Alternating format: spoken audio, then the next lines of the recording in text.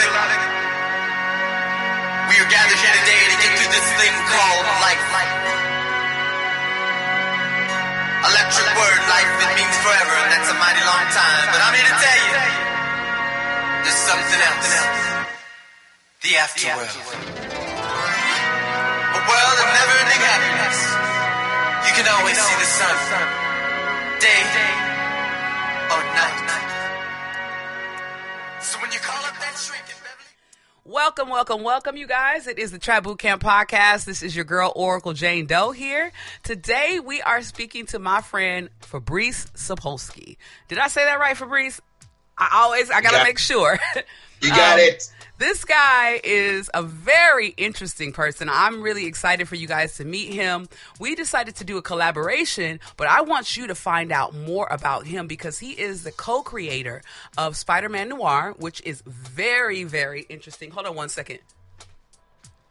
And he's also going to be doing, as I said before, a collaboration with me. But we want to know more about him because he's been all around the place showing his art. He has more than just Spider-Man Noir, and you guys need to find out about the history of Spider-Man Noir and just get some facts on it and see how his art was influenced by his surroundings. So we are here today with Fabrice. How you doing, Fabrice? I'm great. Thank you very much for having me. I'm so excited about this because, we decided to do this collaboration. And, sometimes when you're on Instagram, you know how it could be. You know, on Instagram, you meet people and they can say who they are. And you and I kind of met online in a crazy kind of way. He was... Yes, because I stole your picture. Hey, you tell the story because what I'm going to tell is probably going to be very, it's going to be my fantasy story, but tell me what you saw. Well, the thing is, it was about 2.5 years ago, and I was scouting the internet. I was scouting Instagram, looking for a reference model for a drawing that I was doing. And I actually wanted to draw She-Hulk. Mm-hmm. And I saw one of your beautifully shot fitness pictures, and I said, "Oh, that would be a cool pose that I will do." And I did it, and then because I felt really bad, like stealing a picture without asking. I asked you for permission after I did it, which was dope. I was like, "Wow, me?" Yeah, and we started talking, and we. I guess we never stopped talking ever since. Right, so that's true. That collaboration came last year. The idea of doing something together that I also can't wait for people to see because especially today because I spent most of my day working on that project. Oh, so, yes. Yes, absolutely. But I don't know if we can show anything. Probably not. But I'll show you after. Yeah, for sure. Let's keep it on the low because I think, I'm just now telling people about this because I'm always coming up with some crazy ideas and I've always said I'm a superhero, all this stuff. So I'm trying to keep it on the low because I want people to see that, you can speak your dreams into existence. And this to me, like us meeting was like me speaking my dreams into existence. I've always wanted to do something like this, but I just didn't know it was possible. You know what I mean? And I think that, you can tell after a moment that online, you're right, online is really hard to tell. But at one point when we decided to meet each other in Hollywood last year, and it was instant. It was like we had this kind of really good chemistry. Yeah. That we could do something together and it would be awesome and very creative and combine our experiences because we come from so different backgrounds that it was so unlikely. It's like divine intervention. Right. Like we're doing this project and it's going to be great. So I'm thrilled. I'm very happy. I've been approached by people that have just, sometimes it's just bullshit. You know what I mean? And when I met you, I didn't know what to expect. But when we instantly sat down, I was like, this guy's for real. Your conversation was for real. You ordered tea. You didn't order liquor. And you didn't try to ask me to order liquor. That was a key for me. For real. because most of the time you never know. You just never know. I'm always taking a chance on people because I believe in myself and I know that I believe that everything I need is going to come towards me. So I was like, let me take this chance. I could have brought someone with me, but I was like, nah, I trust this dude. And I'm glad I did. I'm really glad I did. Yeah, and then I brought you to my house. That was still like, he invited me into his home. We broke bread and spoke about, I gave you my life story, you know what I mean? Yeah. So I think that, this collaboration is something that's really going to be important. And I just wanted to, I forced myself to, not force, but I told myself that I wanted to learn more about you, what others say about you. So I did research you. I researched you, what Spider-Man Noir, and let's get into that. You could tell me how you decided to come up with this. The time was like, the setting was the 1930s, right? So, yes, and yes, but it's like, it's very awkward because I came from a journalist background. So when I had this idea, I was a reporter. I was working as editor-in-chief of a magazine about American comic books in France, because I originally come from France. And I was traveling to London where I had a meeting with a publisher called Titan. In Titan Publishing, we talked about like doing business together, and the big business never happened. Mm-hmm. But because I didn't, the meeting was at 11 o'clock in the morning, and I didn't want to take the 6 o'clock train. So I decided to go the night before and treat myself with a nice hotel room and really consider it like kind of a vacation time. Mm-hmm. And in the morning when I woke up and I was in this hotel room in London, I had the idea as I was shaving. And I mean, people always talk about like having ideas in the shower, mm-hmm. hiding in the most awkward places, like in the bathroom, whatever. And that's true. I often have ideas when I'm in my car or like. I'm here. When I'm in my car or when I'm in like very unusual places or at awkward hours, like at 3 a.m, I have an idea. It's like I always say that to people. Creative people don't have a mute button. There's no stop button. There's no reset button. It's all the time. It's constantly that we can't stop. And it's very frustrating for ourselves first because like you get all these ideas and all these stories and all the things. And the more you grow into being an artist, the more you have. Right. And the more you tell. And like, oh, I'm sorry, sirens. That's okay. This is LA.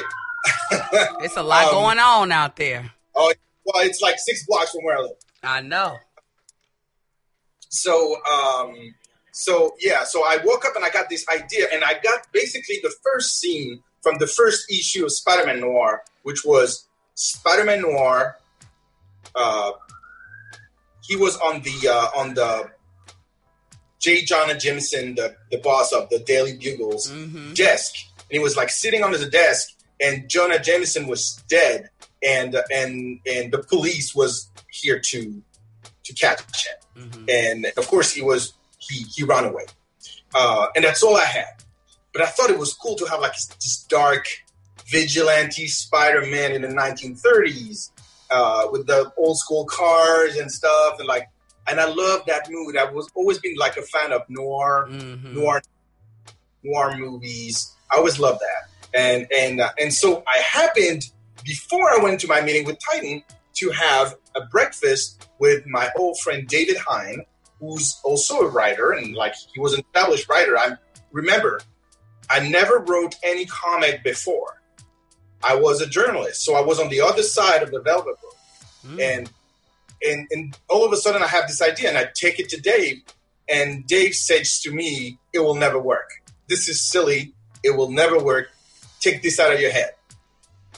So I tried to think about it, and I said, "Oh, well, he's the pro, and I'm the journalist, so let's stay in my lane." And so I go and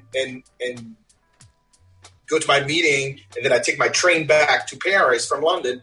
And remember, this is like December 2006. Right. There's no iPhone.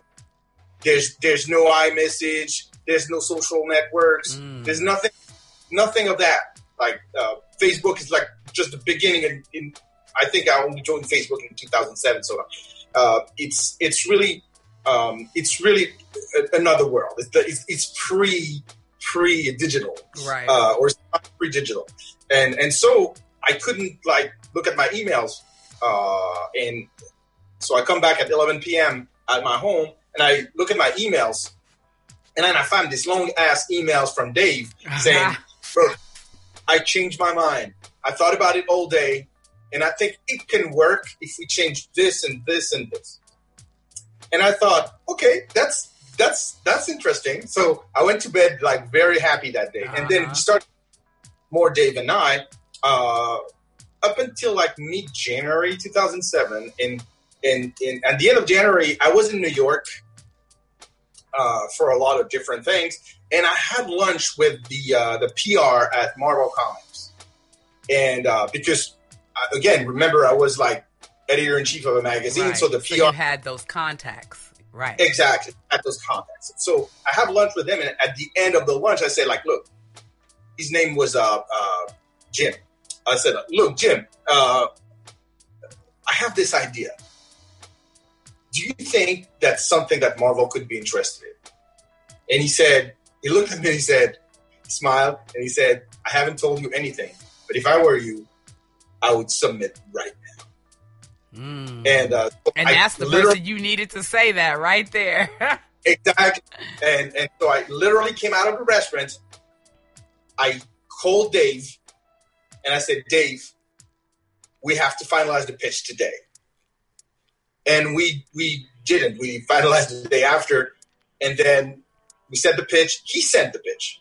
Wow. I had him send it because if it were me, it would have been rejected immediately. Like, look, remember, I'm the journalist. Right. I'm not a proof writer. Right. And I come with the idea. But if Dave was leading the charge, it was a better strategy to be approved. Mm-hmm. And that worked. So even though the idea was mine and most of the concept and plot points were mine, I developed it with Dave and it became our thing. Awesome. And I chose to be the co-pilot of something that is made and rather being the pilot of something that is not. You know, I just kind of like step in for a second, but I think that's one thing that is a quality about you. I'm just now meeting you, but I noticed that when you said, you know, let's do this, it was like, not like I'm going to do this and use you. It was like, no, we're going to collaborate. I see that you see the value in the collaboration and the energy. Yeah. You respect the energy and the creative energy between the two. I love that. Fabrice. Yeah. That's awesome. Well, team effort is very important for me. I'm a team person. I'm a team player. I'm a team person. I always if I were in music, I would always be in a group. Right. I would never be a solo act. I would be in a group because being in a group, you get energized by other members. You do. You get energized by other souls, other spirit, other creativities, and you can kind of like borrow elements from all this, and it becomes a collective victory. Yeah. And I'd rather have that. And everything that I've done professionally has been as a collective. Mm-hmm. I hate things. Now I write or draw alone, but it's out of necessity because, unfortunately, it's harder now to find collaborators that are not flakes, right. or that collaborators that are like that I can pay because like making comics is also a very expensive business. Yeah. So, so most of the time now, I end up doing things alone. But in the case of our project, yes, it was very important for me. First, we're not going to unveil anything, but or give away any details. But you're such an intricate part of the thing that it's impossible for me to put myself first. Right. You know, so yeah. I'd rather take a step back and be the person behind the person. And I've been an editor in comic books for a very long time. Right. Not just talent, also an editor. And the editor is just like a music producer. Right. And music producer knows how to stand back and stay back. Right. While the singer, the performer is doing their thing. Mm-hmm.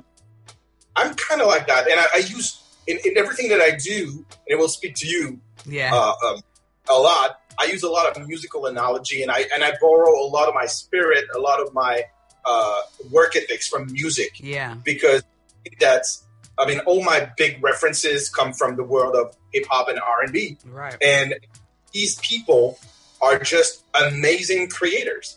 Their work ethics is amazing. I mean, I can only speak of my favorite, which is Prince. Oh, yeah, exactly. I was going to say that's one of your favorites, right? Prince is something that you draw from that energy a lot.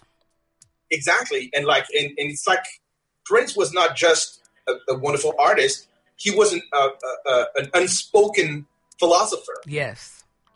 And he never presented himself as that. He never tried to convince himself or the world that he was a philosopher. Right. He was very humble about it. But every time he opened his mouth to say something, there was some value in it. Yes. And there's a lot from that. And I'm happy that a lot of people are discovering that. But I mean, for me, it's not new. I've been listening to Prince for over 30 years. So yes, exactly. And I think that value there's value in that of an artist. You know what I mean? I think that's where you have your most creative people, because they see the value of their surroundings. They see the value of each intricate part of their life that made them who they are, and they use that creatively, and they kind of utilize that to create their characters and their musics. For you, how is that? Like, as far as Spider-Man Noir, is there any aspect of that character that has you in the character? Oh my God. Yes and no. You have to go back to the origins of the original character, right? Spider-Man. Right. And Spider-Man, Peter Parker, Uncle Ben, Aunt May, and the whole great power, great responsibility thing.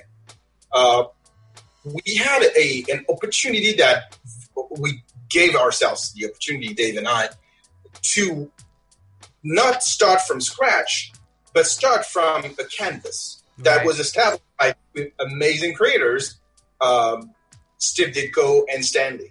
Right. And these two creators, plus a few others, I mean, I won't get into details because the creation of Spider-Man was a more collective thing than people think. But these two creators created something that was completely different from the world they were living in. And Peter alternate reality, right? No, well, socially, yes. Okay. Like, if you look at it, Spider-Man was created and published in 1962. Mm-hmm. At that time, the society was shifting in the U.S. It was like more, it was like the early movements, liberation, hippies. It was coming, like the Beatles were like around the corner. There was John Kennedy was president. It was a different era for America. Mm-hmm. And you have this guy, Peter Parker, who's dressed with a tie, and he looks like a student from the 1950s. Right. And then 30 issues later, he embraces the flower power and everything, and he becomes the man of the time. Right. That's what comics do. Comics are close to the society they live in. Mm. And like very few people like at the time noticed that Spider-Man was like kind of out of time, out of touch, because they corrected course really quickly due to the fact that it's a monthly business, so every issue pushes the previous one, right? And it's different. So for that, we had to retro-engineer the dynamics of Spider-Man, but recreating not from scratch, but from that canvas. Right. But the thing that we did, because we didn't want it to be like too on the nose or anything, we didn't sit down and say, okay, how can we make it different? We just like, okay, let's look at society in 1932. I like that. I love the concept of it. And how the society socially and economically with the Great Depression, and in fact, a lot of people don't remember that, but it was a totally different world. The political forces were inverted. Like the Republicans were close to the people, and the Democrats were like the upper classes. And then people don't remember in this country that Roosevelt made the switch. Yes. But it was before that. It was 1932. Roosevelt was 1933. Mm-hmm. So you're in that system. And of course, for us, it was obvious that this series would have to be socially and politically charged. Right. And that influenced every character. The main villain, the Goblin, organizes an undertaking of the city because he's a freak and he doesn't want to stay in the outskirts. He wants his place in the society with his friends. Right. So there's a social justice component even with the villain. You have Peter, who's been raised by his uncle and his aunt. He's an orphan, and his uncle and his aunt are communists, and they're running a shelter in New York City. This is like, we thought that Marvel wouldn't let us do that at all. Yeah, that's what I was saying when I was really researching the characters. I was like, wow, it was interesting to know that it was Spider-Man, but he was socially conscious. And like, wow. Like, I mean, we see that. We don't really see that now. You see Spider-Man, but he is not like I mean, I'm not really that versed on the comic book, but from the visuals, he's not really a revolutionary, pretty much. You know what I mean? So, well, and that's also, I mean, we can talk about it later, but like the way we created Spider-Man Noir was also in a very different era for comic books. Mm-hmm. When we had the project greenlit, it was February 2007, and it was a year and a half before Marvel was taken over by Disney. Okay. So it was a different company. Not it was better or worse. I'm not judging anything. It's just that it was a different company, and it was operated different. Mm-hmm. And when we created that, so we mainly did the work during the year 2007, but the first issue didn't come out until December 2008. So it took a very long time for Marvel to really find a space for Spider-Man Noir and other series that they launched at the same time. For them, it was like more. We have to create the conditions for these series to work, rather than we're going to launch it right now and it's not going to work. So and that was a great move because they had the time to prepare the market for something that was so different, especially from them. They were not really known for that kind of alternate things. Mm-hmm. There was no Spider-Verse. It didn't exist. Know. How did that happen? How did you guys get your character greenlit in the film? How did that happen? I don't know. I'm not the right person to ask because we did our series 2008, 2009, the first miniseries, 2009, 2010, the second miniseries, and then Dave and I have been hired to write an encore in 2014 in an ancillary series to the Spider-Verse crossover in the comics. Right. That's people don't realize that the term Spider-Verse didn't exist until 2014 in a crossover that the team of Dan Slott and Olivier Coipel did for Marvel. Oh. Before that, there was no official Spider-Verse. Oh, I didn't know that. And so it all came into places. And when Sony did the animated movie, they hired a few of the Marvel creators as consultants, but that was not one of them. Wow! Brian Michael Bendis was one of them. He was a co-producer in the movie. Jason Latour, and there were a few of so them. So you didn't get any credit, or you didn't get any like. No, wow. No credit. Are you? But no so once credits. they bought it from you, it was theirs. No, they never had to buy it from us. It was never mine. Like, you did it for them. When you sign for Marvel Comics, this is what we call in our jargon a work for hire contract. Oh, that means that we create for a company that owns all the rights. this is not something that is uncommon. It has existed since the inception of our industry. Yeah. And that's all right. That's all right, because this is how it works. So when you work with characters that you don't own, then it's Marvel's. And Marvel has every right to do whatever they want to do with the character. Look, they're doing Spider-Man Noir Adventures right now. I'm not connected with the character anymore. But it does. Does it benefit you still? Like when you go to Comic-Cons, do people? Well, yeah. Obviously, my banner has Spider-Man Noir in big, but that's one of the reasons why creators like me create their own characters, because the characters that I create, I own. I can do whatever I want with them. I can send them every direction. I don't have to report to a higher power that will tell me how to steer the brand or not. I can do whatever I want. And when I work for Marvel, it's great because I can play in that sandbox and work with those characters that are not mine. It's kind of a mission. Yeah. So I work for them. I give them what they want. Everybody's happy. And when I work for myself, it's a different taste. I'm not on the leash. Yeah, you can create whatever you want to create. Exactly, and that's what I've been creating for the past 5 years. I've been creating my own catalog, and I'm doing it like heavily right now, especially with quarantine. So I have 7 projects in the works. Some that I only write, some that I write and draw, and I hope that in the coming years, people are going to not only enjoy them, but also share them. I mean, I'm totally realistic. I will never have the firepower that Marvel or Disney have in terms of marketing and stuff. But remember, it took 50 years to Spider-Man to be where it is. Yeah. I don't know where I'll be in 50 years.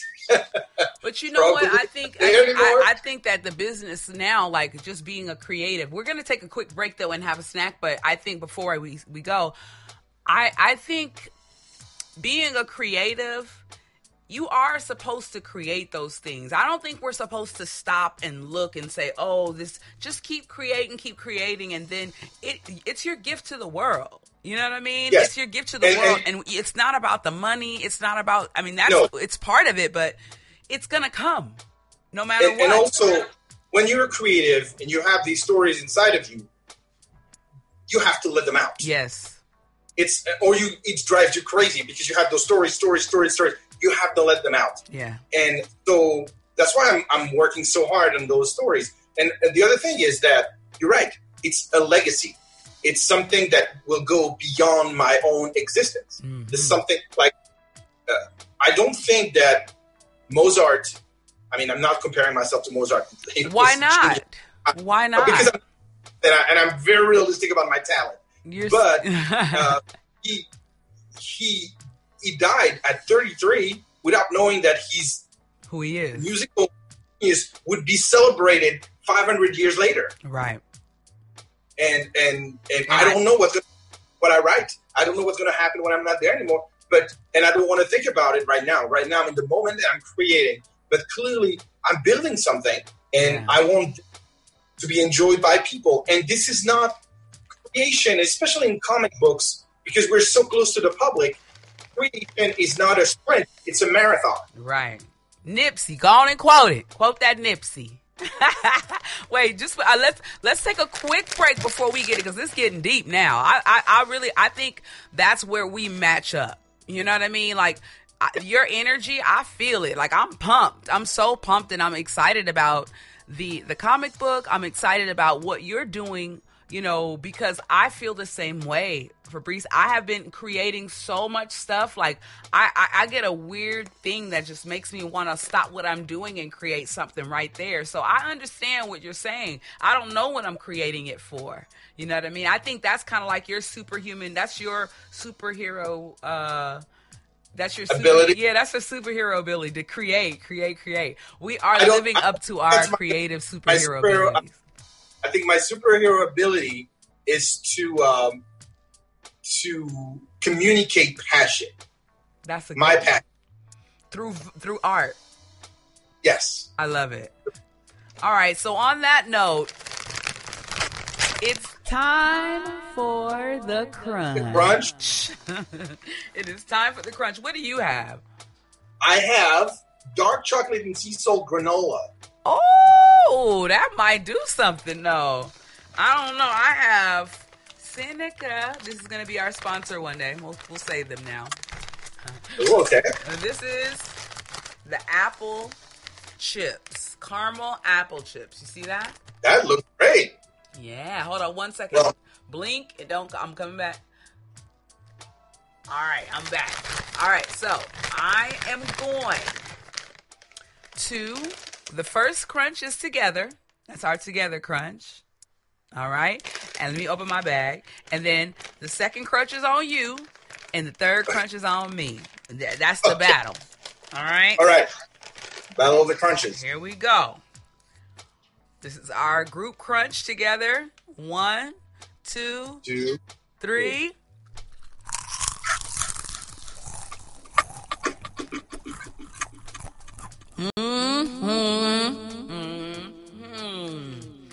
All right. I couldn't tell if yours was louder than mine. Mine was pretty, like, satiatingly crunchy. Let's see yours. Okay. But I have to go closer to the mic. So this one is gluten-free oats. People are interested. Healthy snack. Healthy snack. And it has only 8 grams of sugar. Ooh. So, yes. I'm trying to pay attention. I'm too fat, right? Thank you. Let's go. Okay. 1, 2, 3. Oh, yeah. That was pretty good. All right. I'm going to switch it up a little bit. I'm going to double it up. So, this is a Lorna Doones. This is going to be... Okay, life hack number 1. Okay. Life hack number 1. So, this is like an apple pie, a crunchy apple pie. Oh, that's what you do. Yes, it's a crunchy apple pie. Now, this is, I said it's a 420 friendly show. And the reason why we snack is because we get these odd little cravings in the middle of the show. Mm-hmm. And so this is 2 apple chips and a Lorna Doone cookie. Oh, a sandwich. Do you see that? Let's see if I do. All right, let's see how this crunches. And it's going to taste like an apple pie. What? Let's see. 1, 2, 3.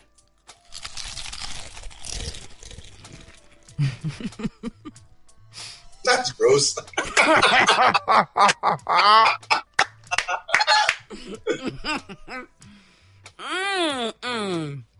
It's good. I'm sure. It's really good. It tastes like a crunchy apple pie. Yeah. Mm-hmm. So, that's just like my little snack break. I love to throw it in there. I want to talk to you about, I know how I said how your life influenced, but when you decided to come to me about the comic book, what about me made you think that? Like, what about me? What was it about me that attracted you to this collaboration? I think that I could tell from your diverse activities, like the music, the trap boot camp. There was no podcast at the time, but like there was still, you were still communicating the energy that you have. I mean, I enjoyed a lot watching you going to France. It was funny, especially since I come from there, and try to speak French to the waiters. It was really fun. Only word. I was like, all I knew was voulez-vous coucher avec toi ce soir? And I found out what that was in France. I honestly never knew what that meant until I said it into my translator, and I was like, oh shit, okay, what did I say? Like, Patti LaBelle. Girls are pretty easy. Oh, hell no. It was... So yeah, I thought that you had more than meet the eye, and that you had a story that was like a little bit more than what you expressed online, which was already very colorful. Mm-hmm. And as soon as we started talking, and you You sent me your material and I understood that this is something that you wanted to do for a long time, but you never mastered the language. And it's when you're an editor, whether in books, in comics, or anything, whether you're an editor or a producer in music, you deliver the minds. Yes.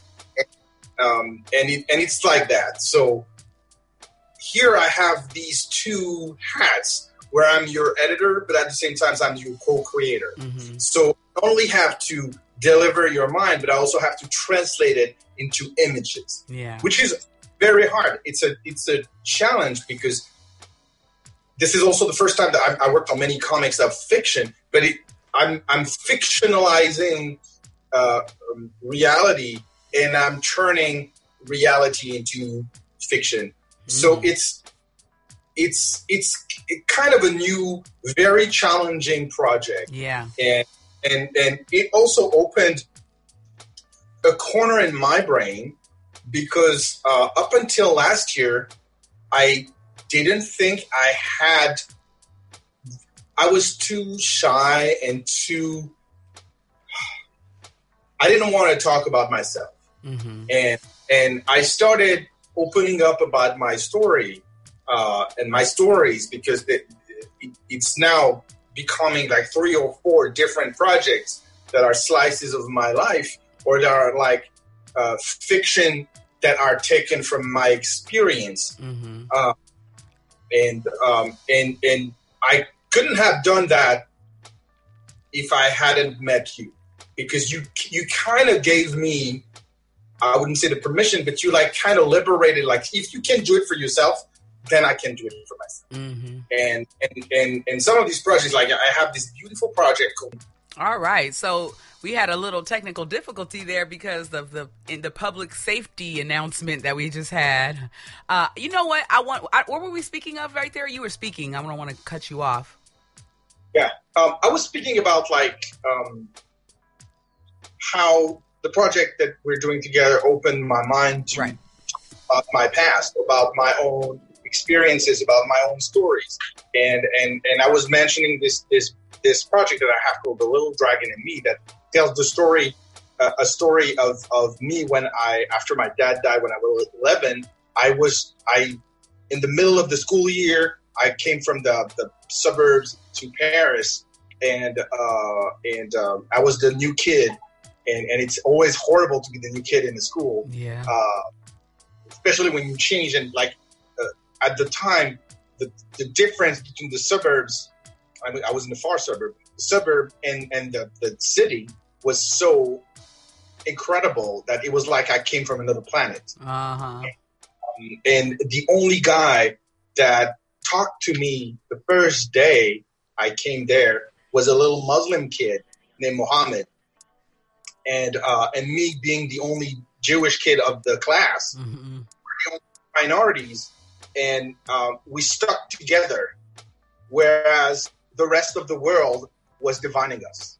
And he became my best friend for this school year, and he introduced me to Kung Fu that I didn't know before. And we went from video store to video store, like to rent VHS tapes, uh-huh. marathons of Kung Fu movies, even though sometimes we didn't have the right to watch them because they were very violent. Yeah. So I'm going to tell that story. And unfortunately, like without like spoiling too much, but like I lost track of this person because at the end of the school year, he left. He said like, I'll see you in September for back to school, but he never came back. Oh, and wow. And so the only thing that I have left is my memories of this kid. And you know, the worst thing is I asked my mom, I said like, do you remember this kid? And she said, maybe it was imaginary. And I said, no, he was not. Like this is my real friend. He was my real friend. So, I mean, it's very interesting. And again, I wouldn't have done this kind of stories. There's another story that I'm doing, not in the same era of my life, in another era. But I wouldn't have done these stories. I wouldn't have like dared to write those stories and share them with the world if I haven't been I hadn't have your example to talk about myself. Awesome. That's big. That's big because I would love to see that it's a fair exchange on energy. You know what I mean?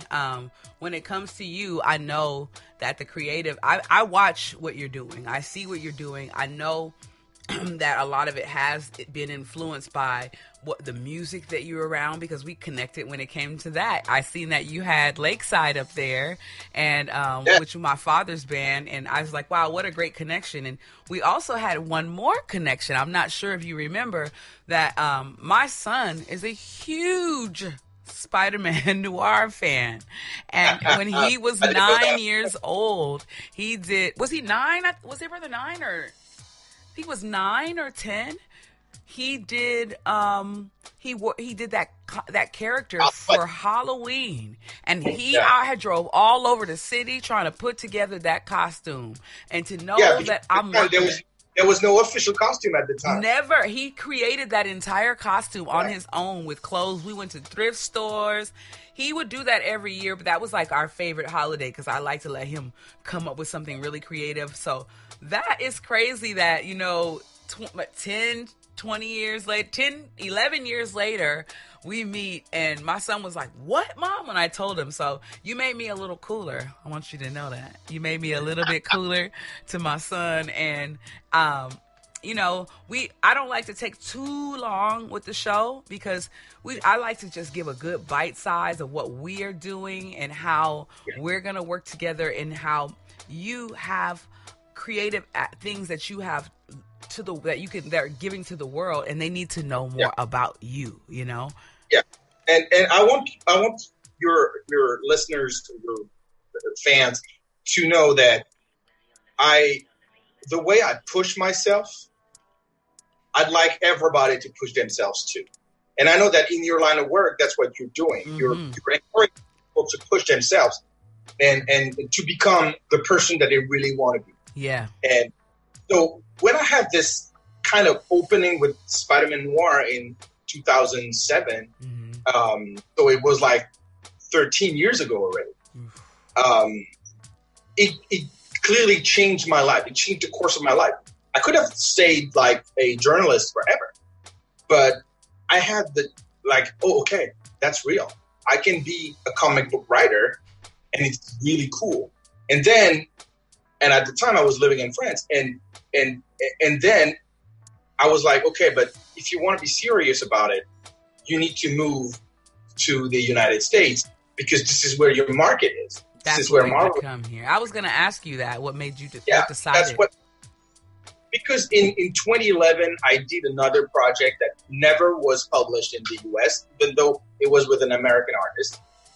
And I was like, okay, people are not taking me seriously because I'm not there. I have to be closer. And that's the other thing. The other thing that a lot of people underestimate is I'm an immigrant here. And English is not my first language. And so in the mind of the people who decide who is going to be on this series and this series, in the back of their mind, there's something probably, and I'm not like pointing fingers at anyone, it's probably very unconscious. Mm-hmm. But between a guy like me who comes from a different background, right, is an immigrant, and someone who's like 100% American with a topology that they know and the words that they know and the system that they know, they will choose that person over me because it's easy, or they think that it's going to be easy. Yeah, exactly. And I want to fight not just for myself, but I always say to people, do you know how many international comic book writers there are on the American market? And you go, I don't know, 100? No, there are not even 5, and I'm one of them. Wow. So there's this thing, like we're completely, our voices as immigrants and people whose first language is not English is fully underrepresented. Mm-hmm. And America is a very complex place where a lot of people want to scream for their voices to be heard. Yes, for sure, as we can see. LGBTQ, a lot of people want their voices to be heard. And I get that. Mm-hmm. And they will probably come first all the time. Right. never forget who we are and what we can contribute to. Right. And how we can bring to the equation. Because this country was built on immigrants. Yes, for sure. And so we have a set of skills, ideas, and talents that are different. And I remember when I first had the thought of maybe one day moving to the United States, it was in 2004. And I was precisely visiting California. And I have a friend, his name is Richard Starkings. Uh-huh. He now lives in Tennessee, so he left California for good. Smart guy. Yes. And he's very happy there. So he told me, I'm going to give you 2 pieces of advice if you want to come to the United States. One, stay who you are, stay French. And the second one, be David Bowie. And I said, what the hell is that? Yeah, what does that mean? Oh, this is going to be our life hack number 2. What is be David Bowie? Okay, give me that. Bowie. And he said, like, look, you create your own body of work. You don't rely on the big studio. You create your own character. You publish it. You self-publish if you have to. And then with time, people will take notice. That's so true. You have to be persistent. You have to never give up. And I never give up. I love it. I'm beaten to death.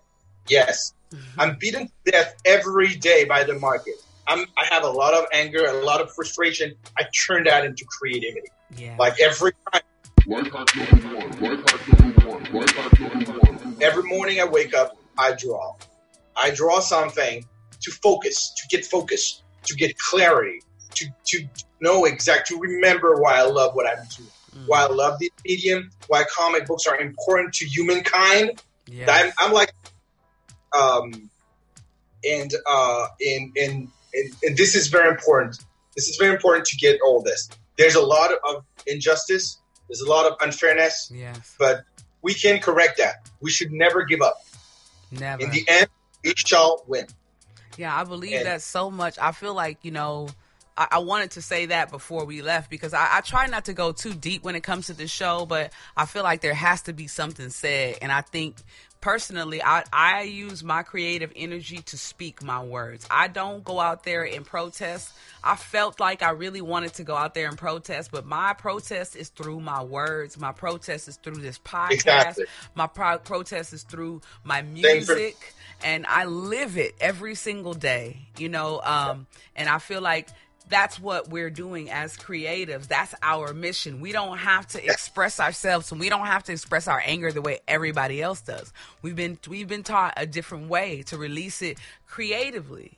And I think that's the power of being somebody that's a creative and knows your talent and knows your place in your lane. You know what I mean? Because you're of more value. You're out of value when you step out of your lane. And I want to say something also that is very important.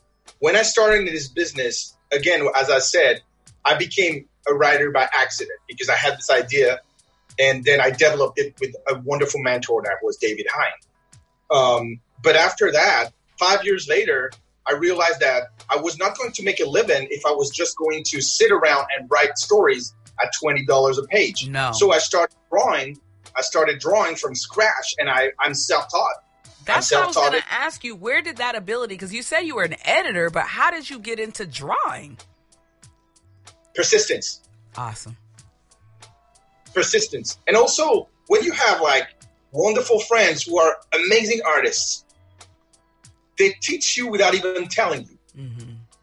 You just look at them. Right. You just look at the techniques. You just ask questions. You're just curious. And you work in the shadows. You work hard. And I've been drawing every day for the past 5 years.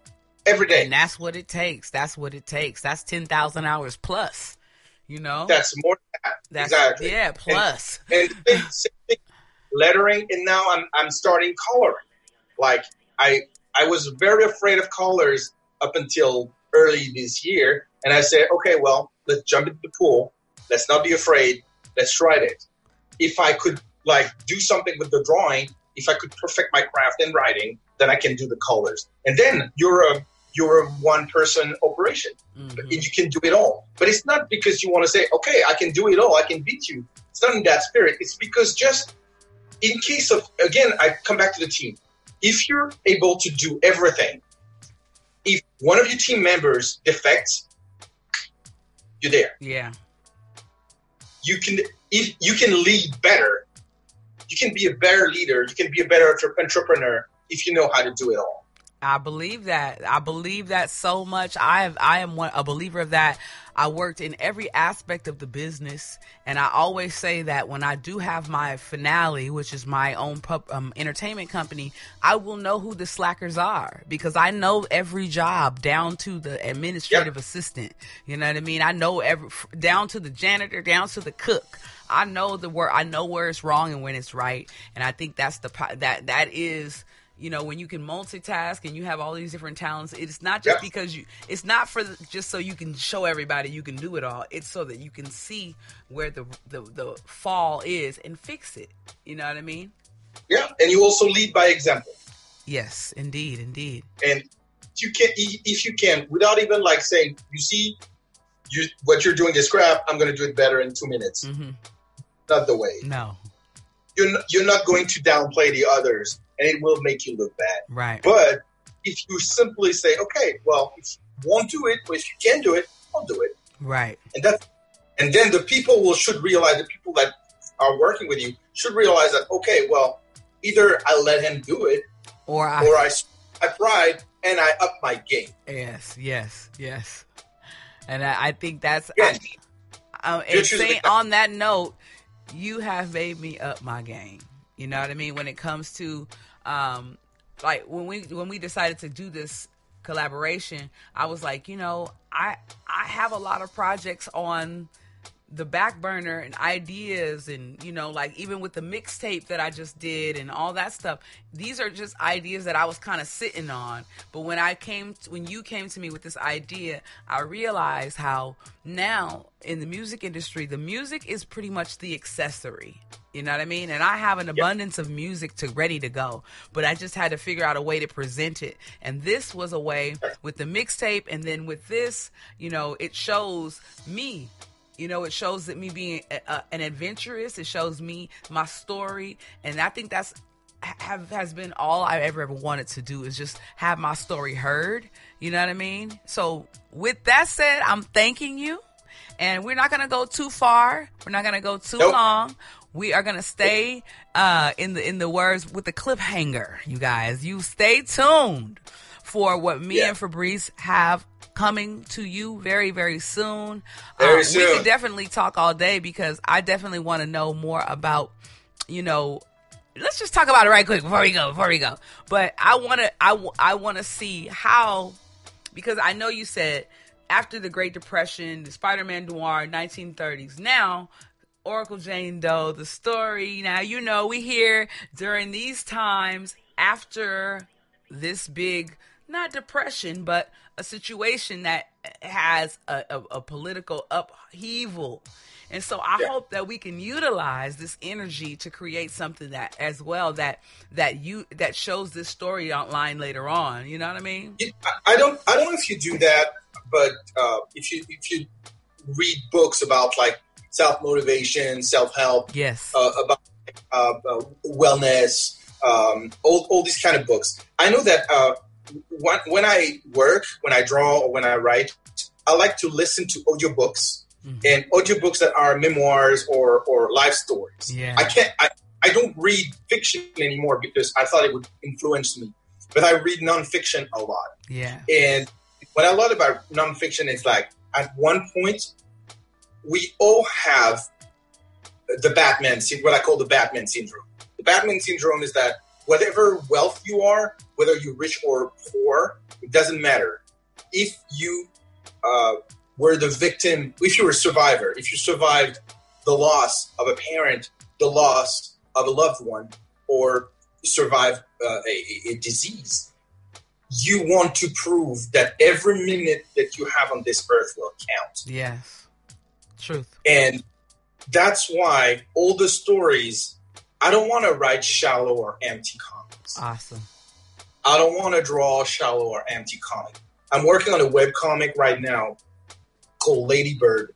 And Lady Bird looks like a superhero comic, but is not. It's a story about abuse, about how do you beat human trafficking, how do you horrible companies that exploit people, and how do you free yourself from a lot of shit.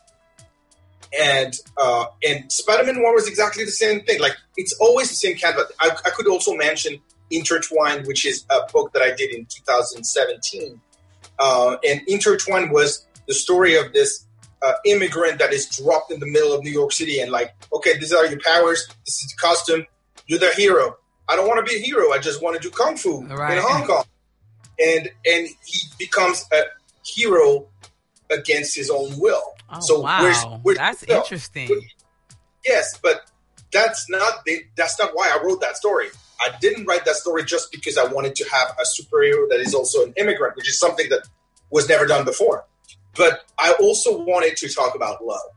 And I inserted an LGBTQ love story in the middle of that to show society, and a love story between an Asian man and a black man in 1971 at a time where you didn't talk about this. Right. And it was like totally like taboo to talk about these kind of features, these kind of problems, this kind of like attitudes. It was viewed as pervert. It was not. This just love. And I want to open minds through comics. I was talking to that's awesome, Fabrice, a wonderful writer today called Brandon Easton, who's a black writer, and I encourage you to read his work. Brandon Easton. Okay, will do. He's working on Judge Dredd and Star Trek and Spider-Man, all kinds of stuff. And Brendan and I, we discovered today that we were both history majors. I was a history major, and he was a history major, and he taught history in high school for 6 years. Oh, wow. And we were talking about like the implications of history and how do you learn from that, and how it impacts the way we write. And it's exactly that. There's always has to be a meaning, because if somewhere there's a kid who will learn to read with our book. Somewhere there's a kid who will learn something about his own culture through a book. Somewhere we can learn science. We can learn human relationships. We can look. Comics are such a strong vehicle for knowledge. And people are downplaying it like, oh, it's just like people fighting each other. Maybe at some companies, maybe with some, not with independent creators like I am.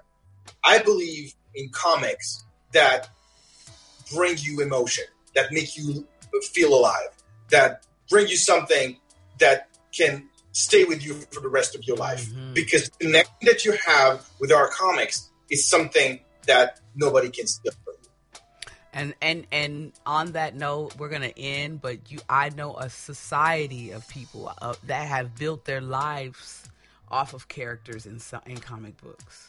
Honestly, exactly. My son is one of them. And I encourage all those people to go and not just buy the big studios, which is great. We need to have a healthy Marvel, a healthy DC, and a healthy roster of intermediate publishers like Boom or Dark Horse or Aftershock. But I encourage people to discover what us creators are doing. Creators before brands. That's what I'm telling to everybody. Because without us, there are no comics. So creators before brands. I should make t-shirts with that.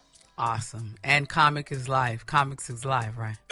Our life. Comics are life. I love that saying. And thank you so much, Fabrice, for joining me today.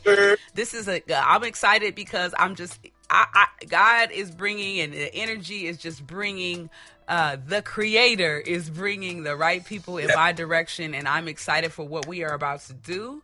And on that note, I have some stuff I'll be sending to you real soon, and I want to see some stuff. And maybe I'll show you a little something, you guys. I might post a little something. This promo is going to be exciting because I think I'm going to make myself a superhero in the promo. So we'll see. I'm excited about this promo. So if you have something that you can give to me, I'll put it up there so they know that it's coming real soon, that we are going to come with a creative collaboration. Ooh, what is that? Oh, wait. Hold on. And this is going to be a quick little, go ahead. Show it to the people. Go again. Quick. Okay, so every morning, I said it before. Every morning I do a little warm-up. So I'm drawing something, and the first character that came to my mind this morning was you. So I drew you. Who is that? That is me. That is me. More for you later. Thank you so much, Fabrice. Thank you very much. Thank you. I will see you soon. I'm going to use your stories as our story of the week because I love the way that you speak passionately about comic books. That's a story in itself. So thank you once again for joining us. Where can people find you online? Yes, so they can find me under my name, Fabrice Sapolsky, on all the social networks, and they can visit my website, the website of my little boutique publisher, and also there's a store in that where you can buy my product, whether it's books or commissions or art. It's www.fairsquarecomics.com. Awesome. Thank you so much, Fabrice. We will be talking really, really soon, and I will give you a call soon. I got the picture already, and I got all your information, so we'll be posting it real soon, okay? I'll send you the promo. Yes. All right, have a good one. Thank you. Take care. So there you have it, you guys. Once again, I'm just excited. I keep saying I do. On that note, my little things that I say. Hold on. Fabrice is still coming in. Hold on. I have all the things, but I'm just excited that the right people are coming my direction. So my goal with this episode was to show that you are a superhero, guys. All you do have to do is just speak it into existence. That's what I believe. And I'm excited for this project. I hope you guys are excited. We are doing a Kickstarter. So look for that really, really soon. I will have information online if you are going to buy in, be a part of what we're trying to do, what we're trying to bring to the community. Buy into it on Kickstarter. Coming real soon. Thank you so much for joining. Rate, review, and subscribe to the podcast. Follow me. Or don't follow me. So what do you want me to do? I don't know, something. Figure something. Like that. Like that? Yeah, like that. All right, here we go. All right, I got something to say.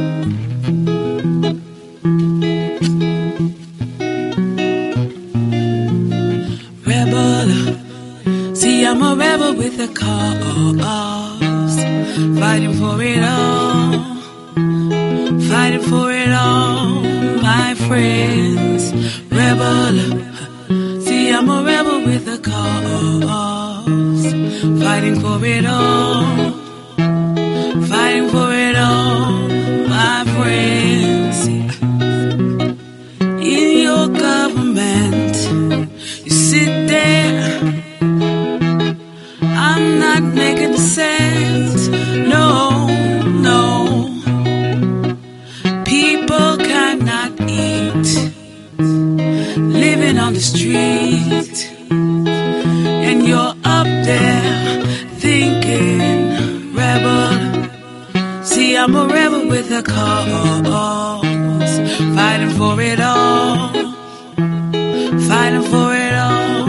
my friend. Rebel, see, I'm a rebel with a cause, fighting for it all, yeah, fighting for it all, my friend. I stand for human rights, now re-abolish slavery, cause we are not for sale, so show your humanity. I stand con las familias separadas por la frontera, yelling to the administration, not one more deportation. I'm singing for indigenous, stolen generation. May the children find their dream time in this conversation. I rebel against industry that destroys cultures, mining for minerals, turning children into soldiers. For all women who survive sexual abuse, may you live a happy life no matter what you've gone through. May you find Your peace over violence. My voice is yours and we're breaking through the silence. And to all the liquor stores taking up space, we rebel with organic gardens, putting food on our plates. I'm a rebel with many a cause. Until my work is done, please hold your applause. You see the shooting and they fighting and they killing. Poison the minds, it's a cyber revolution. Throw up your hands, separate. Now we must stand together, we can come with a solution. Unite, rebel, unite. Now we must fight. Use your brain, young man. Try to live right. Not preaching, just trying to reach you. Cause the truth that you seek is inside you. See, I'm a rebel. See, I'm a rebel with a cause. Fighting for it all. Fighting for it all. My friends, rebel. See, I'm a rebel with a cause. Fighting for it all.